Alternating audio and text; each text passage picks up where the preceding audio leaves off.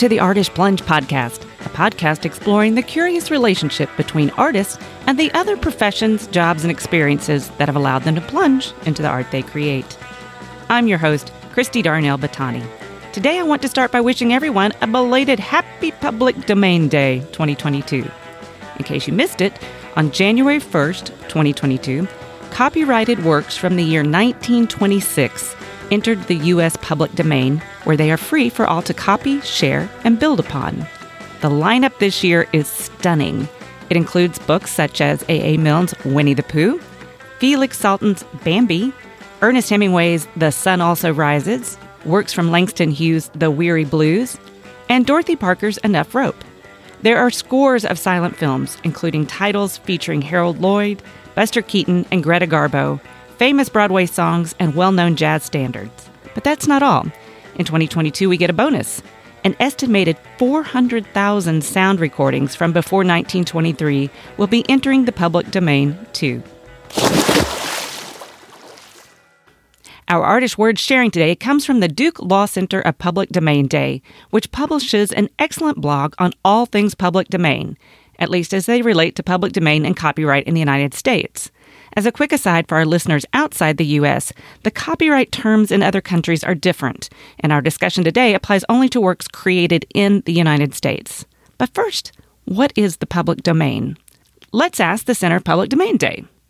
According to their site, the public domain is the realm of material, ideas, images, sounds, discoveries, facts, texts, that is unprotected by intellectual property rights and is free for all to use or build upon. It includes our collective cultural and scientific heritage and the raw materials for future expression, research, democratic dialogue, and education. Materials in the public domain are free for use with no permission required. So what kind of things are in the public domain? Facts and ideas are always in the public domain. Anyone is free to use a good idea. Creative works and inventions whose copyright or patent terms have expired are also in the public domain. Take, for example, the literary classics Alice's Adventures in Wonderland, Pinocchio, The Little Mermaid, The Hunchback of Notre Dame, or fairy tales by the Brothers Grimm. Disney was free to use these stories in its beloved animations because their copyrights had lapsed. Generally, works published in 1926 and before are in the public domain. But copyright's tricky and filled with bizarre nuances which would enable some pre-1926 works to still be copyrighted if their initial publication was unauthorized. For example, the oldest work still under copyright may be a 1755 letter from John Adams to Nathan Webb. The letter was not published until 1956, so for technical reasons I will not go into, its copyright won't expire until 2052, almost 300 years after its creation. Crazy stuff. So why should we, as artists or art lovers, care about the public domain? Artists of all kinds rely on the public domain. Homer's The Odyssey has given us Twain's The Adventures of Huckleberry Finn, Joyce's Ulysses, and the Coen brothers' O Brother, Where Art Thou, to name only a few. And the 12-bar blues influenced genres from country to jazz to soul to rock and roll. Journalists and activists use facts and symbols in the public domain to inform the public and spur debate. Wikipedia relies on public domain information and images. Hobbyists screen forgotten films and collect old recordings. Commercial publishers reprint public domain works and sell them at discounted prices. Teachers, libraries, museums, historians, archivists, and database operators use the public domain to collect, preserve, and teach us about our past. Scientific and technical research would be impossible without access to data and discoveries.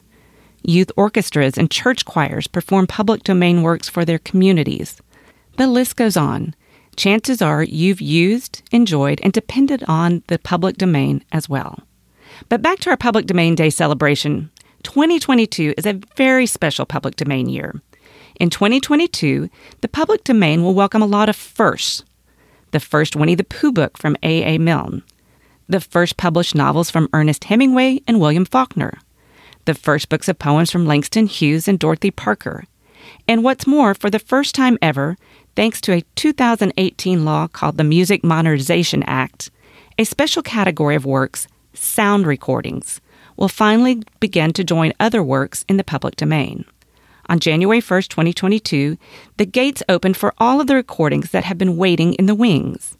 Decades of recordings made from the advent of sound recording technology through the end of 1922, and estimated at some 400,000 works, will be open for legal reuse. But why should we celebrate the public domain? Let's hear from the Duke Law Center of Public Domain Day. When works go into the public domain, they can legally be shared without permission or fee. That is something Winnie the Pooh would appreciate. Community theaters can screen the films. Youth orchestras can perform the music publicly without paying licensing fees. Online repositories such as the Internet Archive and Google Books can make works fully available online. This helps enable access to cultural materials that might otherwise be lost to history. 1926 was a long time ago. The vast majority of works from 1926 are out of circulation. When they enter the public domain in 2022, anyone can rescue them from obscurity and make them available, where we can all discover, enjoy, and breathe new life into them. The public domain is also a wellspring for creativity. The whole point of copyright is to promote creativity, and the public domain plays a central role in doing so. Copyright law gives authors important rights that encourage creativity and distribution. This is a very good thing. But it also ensures that these rights last for a limited time, so that when they expire, works go into the public domain, where future authors can legally build on the past, reimagining the books, making them into films, adapting the songs and movies. That's a good thing, too. As explained in the New York Times editorial, when a work enters the public domain, it means the public can afford to use it freely, to give it new currency. Public work domains are an essential part of every artist's sustenance, of every person's sustenance. Just as Shakespeare works have given us everything from 10 Things I Hate About You and Kiss Me, Kate, all from The Taming of the Shrew, to West Side Story from Romeo and Juliet, who knows what the works entering the public domain in 2022 might inspire? As with Shakespeare, the ability to freely reimagine these works may spur a range of creativity, from the serious to the whimsical, and in doing so allow the original artist legacies to endure. A little backstory. Most of the works that became available this year were supposed to go into the public domain in 2002, after being copyrighted for 75 years. But before this could happen, Congress hit a 20-year pause button and extended their copyright term to 95 years. But now the wait is over. So let's hear some of this year's notable public domain entries. Drum roll, please. Let's start with books. Some of the entrants are, as we've mentioned, A.A. Milne, Winnie the Pooh, with illustrations by E.H. Shepard.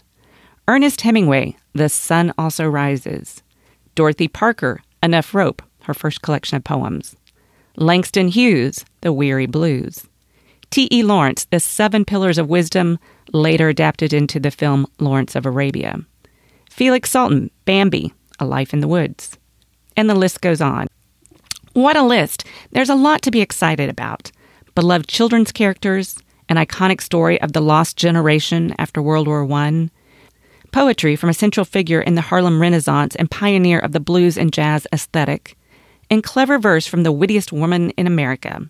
Note that in all of these cases, what is going into the public domain are the specific works from 1926, not the later books, movies, or translations based on the original books, or all of the other work by that author.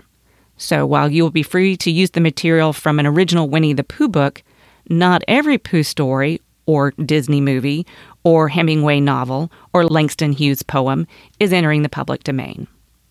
Moving on to sound recordings. In 2022, experts estimate that some 400,000 sound recordings published before 1923 will enter the public domain. They will become free for all to download, remix, or use in a soundtrack. First, we need to understand that U.S. copyright law treats musical compositions and sound recordings differently. A composition consists of the lyrics and music that you might see on a piece of sheet music. A sound recording is the embodiment of a particular performance of that composition, fixed on media such as vinyl records or on digital audio files. So, for example, if I write a song called Art Plunge Fun and you record it, I get the copyright over the composition, and you get a copyright over your recording of my song. U.S. copyright law has covered composition since 1831, but it did not add the sound recording right until February 15, 1972. The new right only covered recordings made from that date onward, leaving recordings made before 1972 subject to a confusing patchwork of state laws, with nothing becoming public domain until 2067. The 2018 Music Modernization Act brought all of these pre-1972 recordings under federal law and set a timeline for older recordings to gradually enter the public domain. The first big date of the Music Modernization Act release was January 1, 2022, when a trove of recordings finally went into the public domain. Yes, these recordings are a century or more old, but better late than never. So what sound recordings will we celebrate in 2022? Everything from experiments with nascent sound recording technology in the late 1800s, to opera, classical music, early blues and jazz, vaudeville, ragtime, popular songs, and comedy sketches. I encourage you to go to the Library of Congress National Jukebox to explore the collection. A link will be in the show notes. And please note that only the pre-1923 recordings by these artists are entering to the public domain, not their later recordings. So, some of the sound recordings entering the public domain: Mamie Smith and her Jazz Hounds, Crazy Blues, Don't Care Blues, That Thing Called Love, and You Can't Keep a Good Man Down. Ethel Waters with Down Home Blues and There'll Be Some Changes Made. Billy Murray, Give My Regards to Broadway and Alexander's Ragtime Band. Enrico Caruso performances from operas such as La Traviata. The Sousa Band, The Star-Spangled Banner. Fanny Brice, My Man, and Al Jolson, Swanee. These recordings reintroduce us to some legendary figures. There are incredible artists such as Mamie Smith and Ethel Waters, who paved the way for generations to follow, and in Waters' case became a proud icon for the LGBTQ community. You can hear the first tracks from a legendary opera singer Enrico Caruso or the cellist Pablo Casals. Even on a scratchy recording from over 100 years ago, the magic comes through with all of these artists. There are recordings from Fanny Brice, the real-life funny girl portrayed by Barbra Streisand. There is the multi-talented Sophie Tucker, called the last of the Red Hot Mamas. Burt Williams was the first black artist to break through the color barrier and star in a leading role on Broadway. Kid Ory recorded the first commercially released tracks by a New Orleans African-American jazz band. You can hear Europe's Society Orchestra, the first African-American orchestra to have their work recorded, and Cuban-born conductor Max Dolan directing his orchestra for La Golondrina. For us, these recordings provide an oral time capsule, a way of capturing fragments of the past. You can browse early pop stars from Bill Murray to Harry Lauder, or hear John Philip Sousa's marches. But you also get a glimpse of the politics of the time. Some of our favorites include songs about women's suffrage. She's good enough to be your baby's mother, and she's good enough to vote with you. And comic laments about prohibition, such as Burt Williams' Everybody Wants a Key to My Cellar. Everybody wants a key to my cellar. Rediscovering the incredible early recordings of African-American artists is also an occasion for more somber reflection.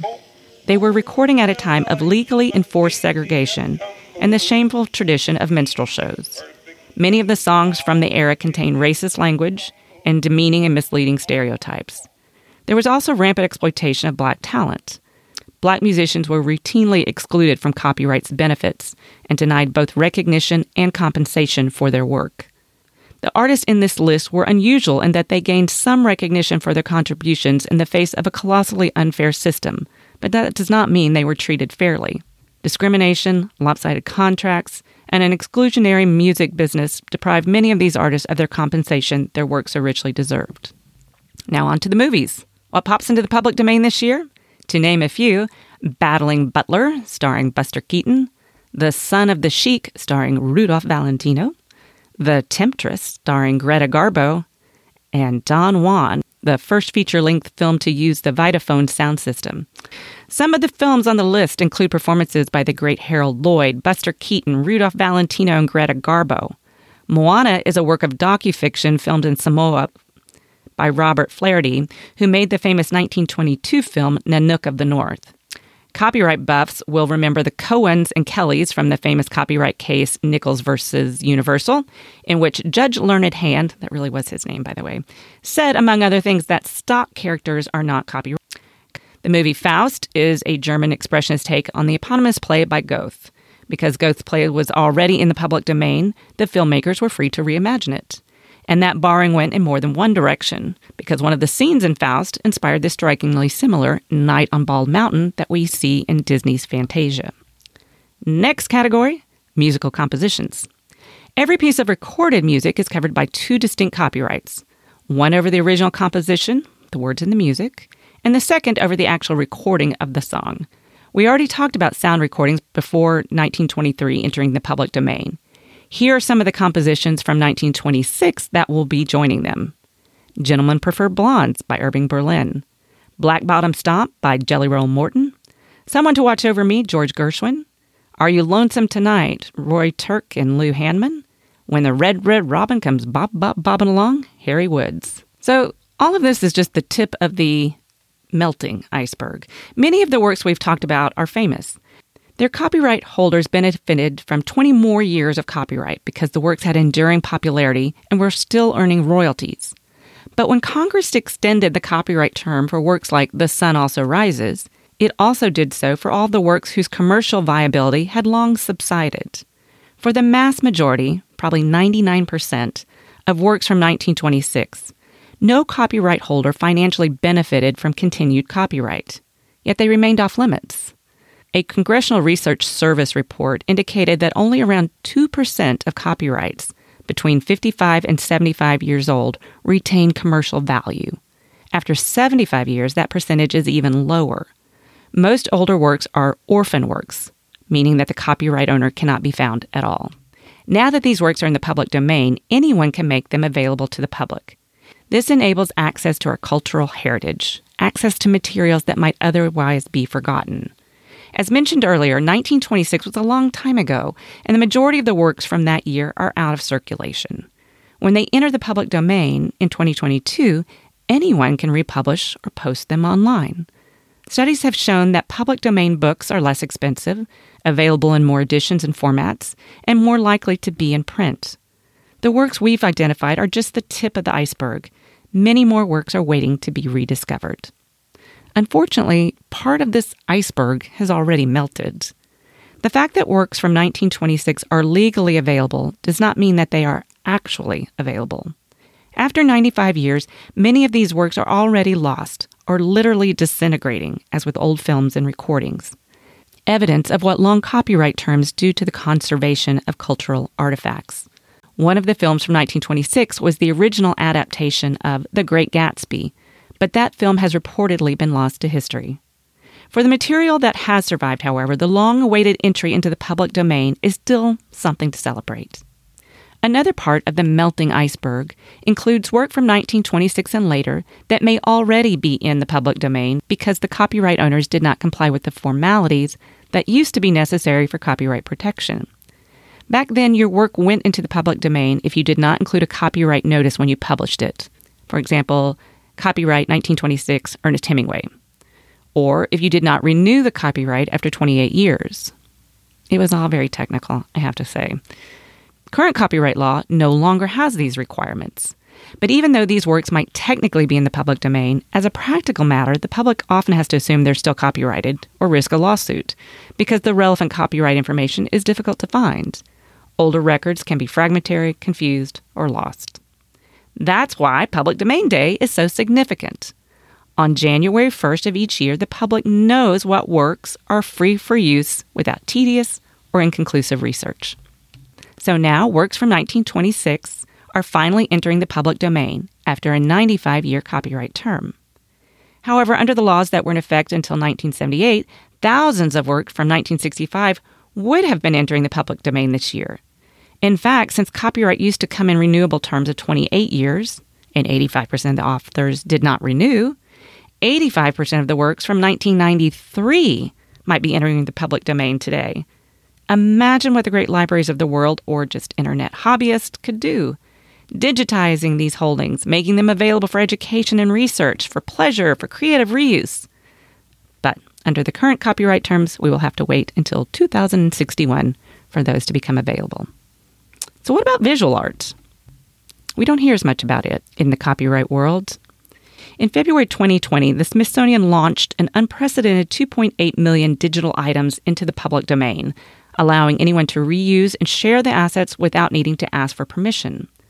The Smithsonian Open Access offers people the opportunity to explore millions of 2D and 3D images and data, including still images, text, audio recordings, and more.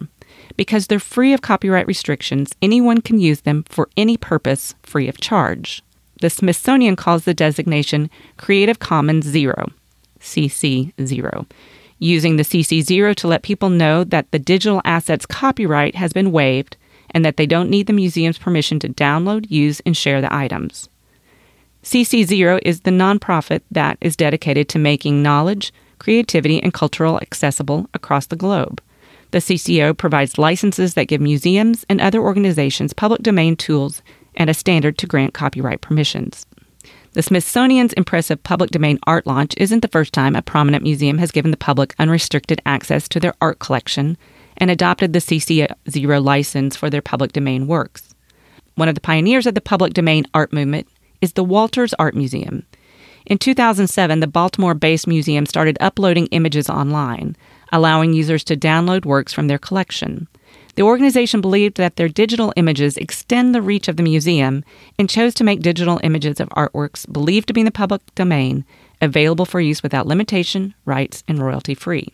By 2011, a grant from the National Endowment for the Arts allowed the Walters Art Museum to upgrade their website and digitize about a third of their entire collection. The website presented over 10,000 artworks to the public to view and download for free without copyright restriction. Taking inspiration from the Walters Art Museum, the Getty Museum's Open Content Project made 4,600 high-resolution images accessible for use to the public for free in 2013. The public domain works are for both commercial and non-commercial purposes, as long as the user attributes the museum properly. The impressive collection released into the public domain includes works by Van Gogh, Monet, Da Vinci, and Rembrandt. In 2014, the Metropolitan Museum of Art joined a growing number of museums that made their works available on the public domain for free. The initiative is called Open Access for Scholarly Content, or OASC, and allows the public to directly download over 400,000 high-resolution digital works from the Met's encyclopedic collection. By 2017, the Met had more than 375,000 public domain images. The organization also adopted a new policy called Open Access that allowed the public to use the artworks for both scholarly and commercial use. Open Access also uses the CC0 designation, making the images freely available and with no restrictions. So if you're a visual artist, what about copying, using, or imitating someone else's visual artwork in your own work? Well, that falls into the thorny area of appropriation art, which warrants a whole episode in itself. More on that later. For now, thank you to the Duke Law Center of Public Domain Day and its director and clinical professor of law, Jennifer Jenkins, for sharing this blog post with us. A link to this post and more insightful information from the center will be in the show notes. The work of the center is really valuable. As Jennifer says, we try to convey that copyright is incredibly important. Robust rights are a wonderful thing, but that the eventual entry of works into the public domain is also a key part of how the system promotes creativity and access. I am personally a huge proponent of educating artists on their rights as creators and users of artistic works. For too long, artists have taken a backseat to corporate drivers, and I think it is up to all of us to understand our rights and maintain control over how our work is seen, heard, and shared. A lot to ponder for a willy-nilly silly old bear, which brings us back to what will happen to the multi-billion-dollar franchise that is Winnie the Pooh. Will there be a war between the Pooh brand and the public domain? Something to watch and think about. That's it for today. We'll end with the sage advice of that chubby little bear. You can't stay in your corner of the forest waiting for others to come to you. You have to go to them sometimes. Think about that. But until next week, stay kind, stay positive, keep swimming. And like Eeyore says, it never hurts to keep looking for sunshine.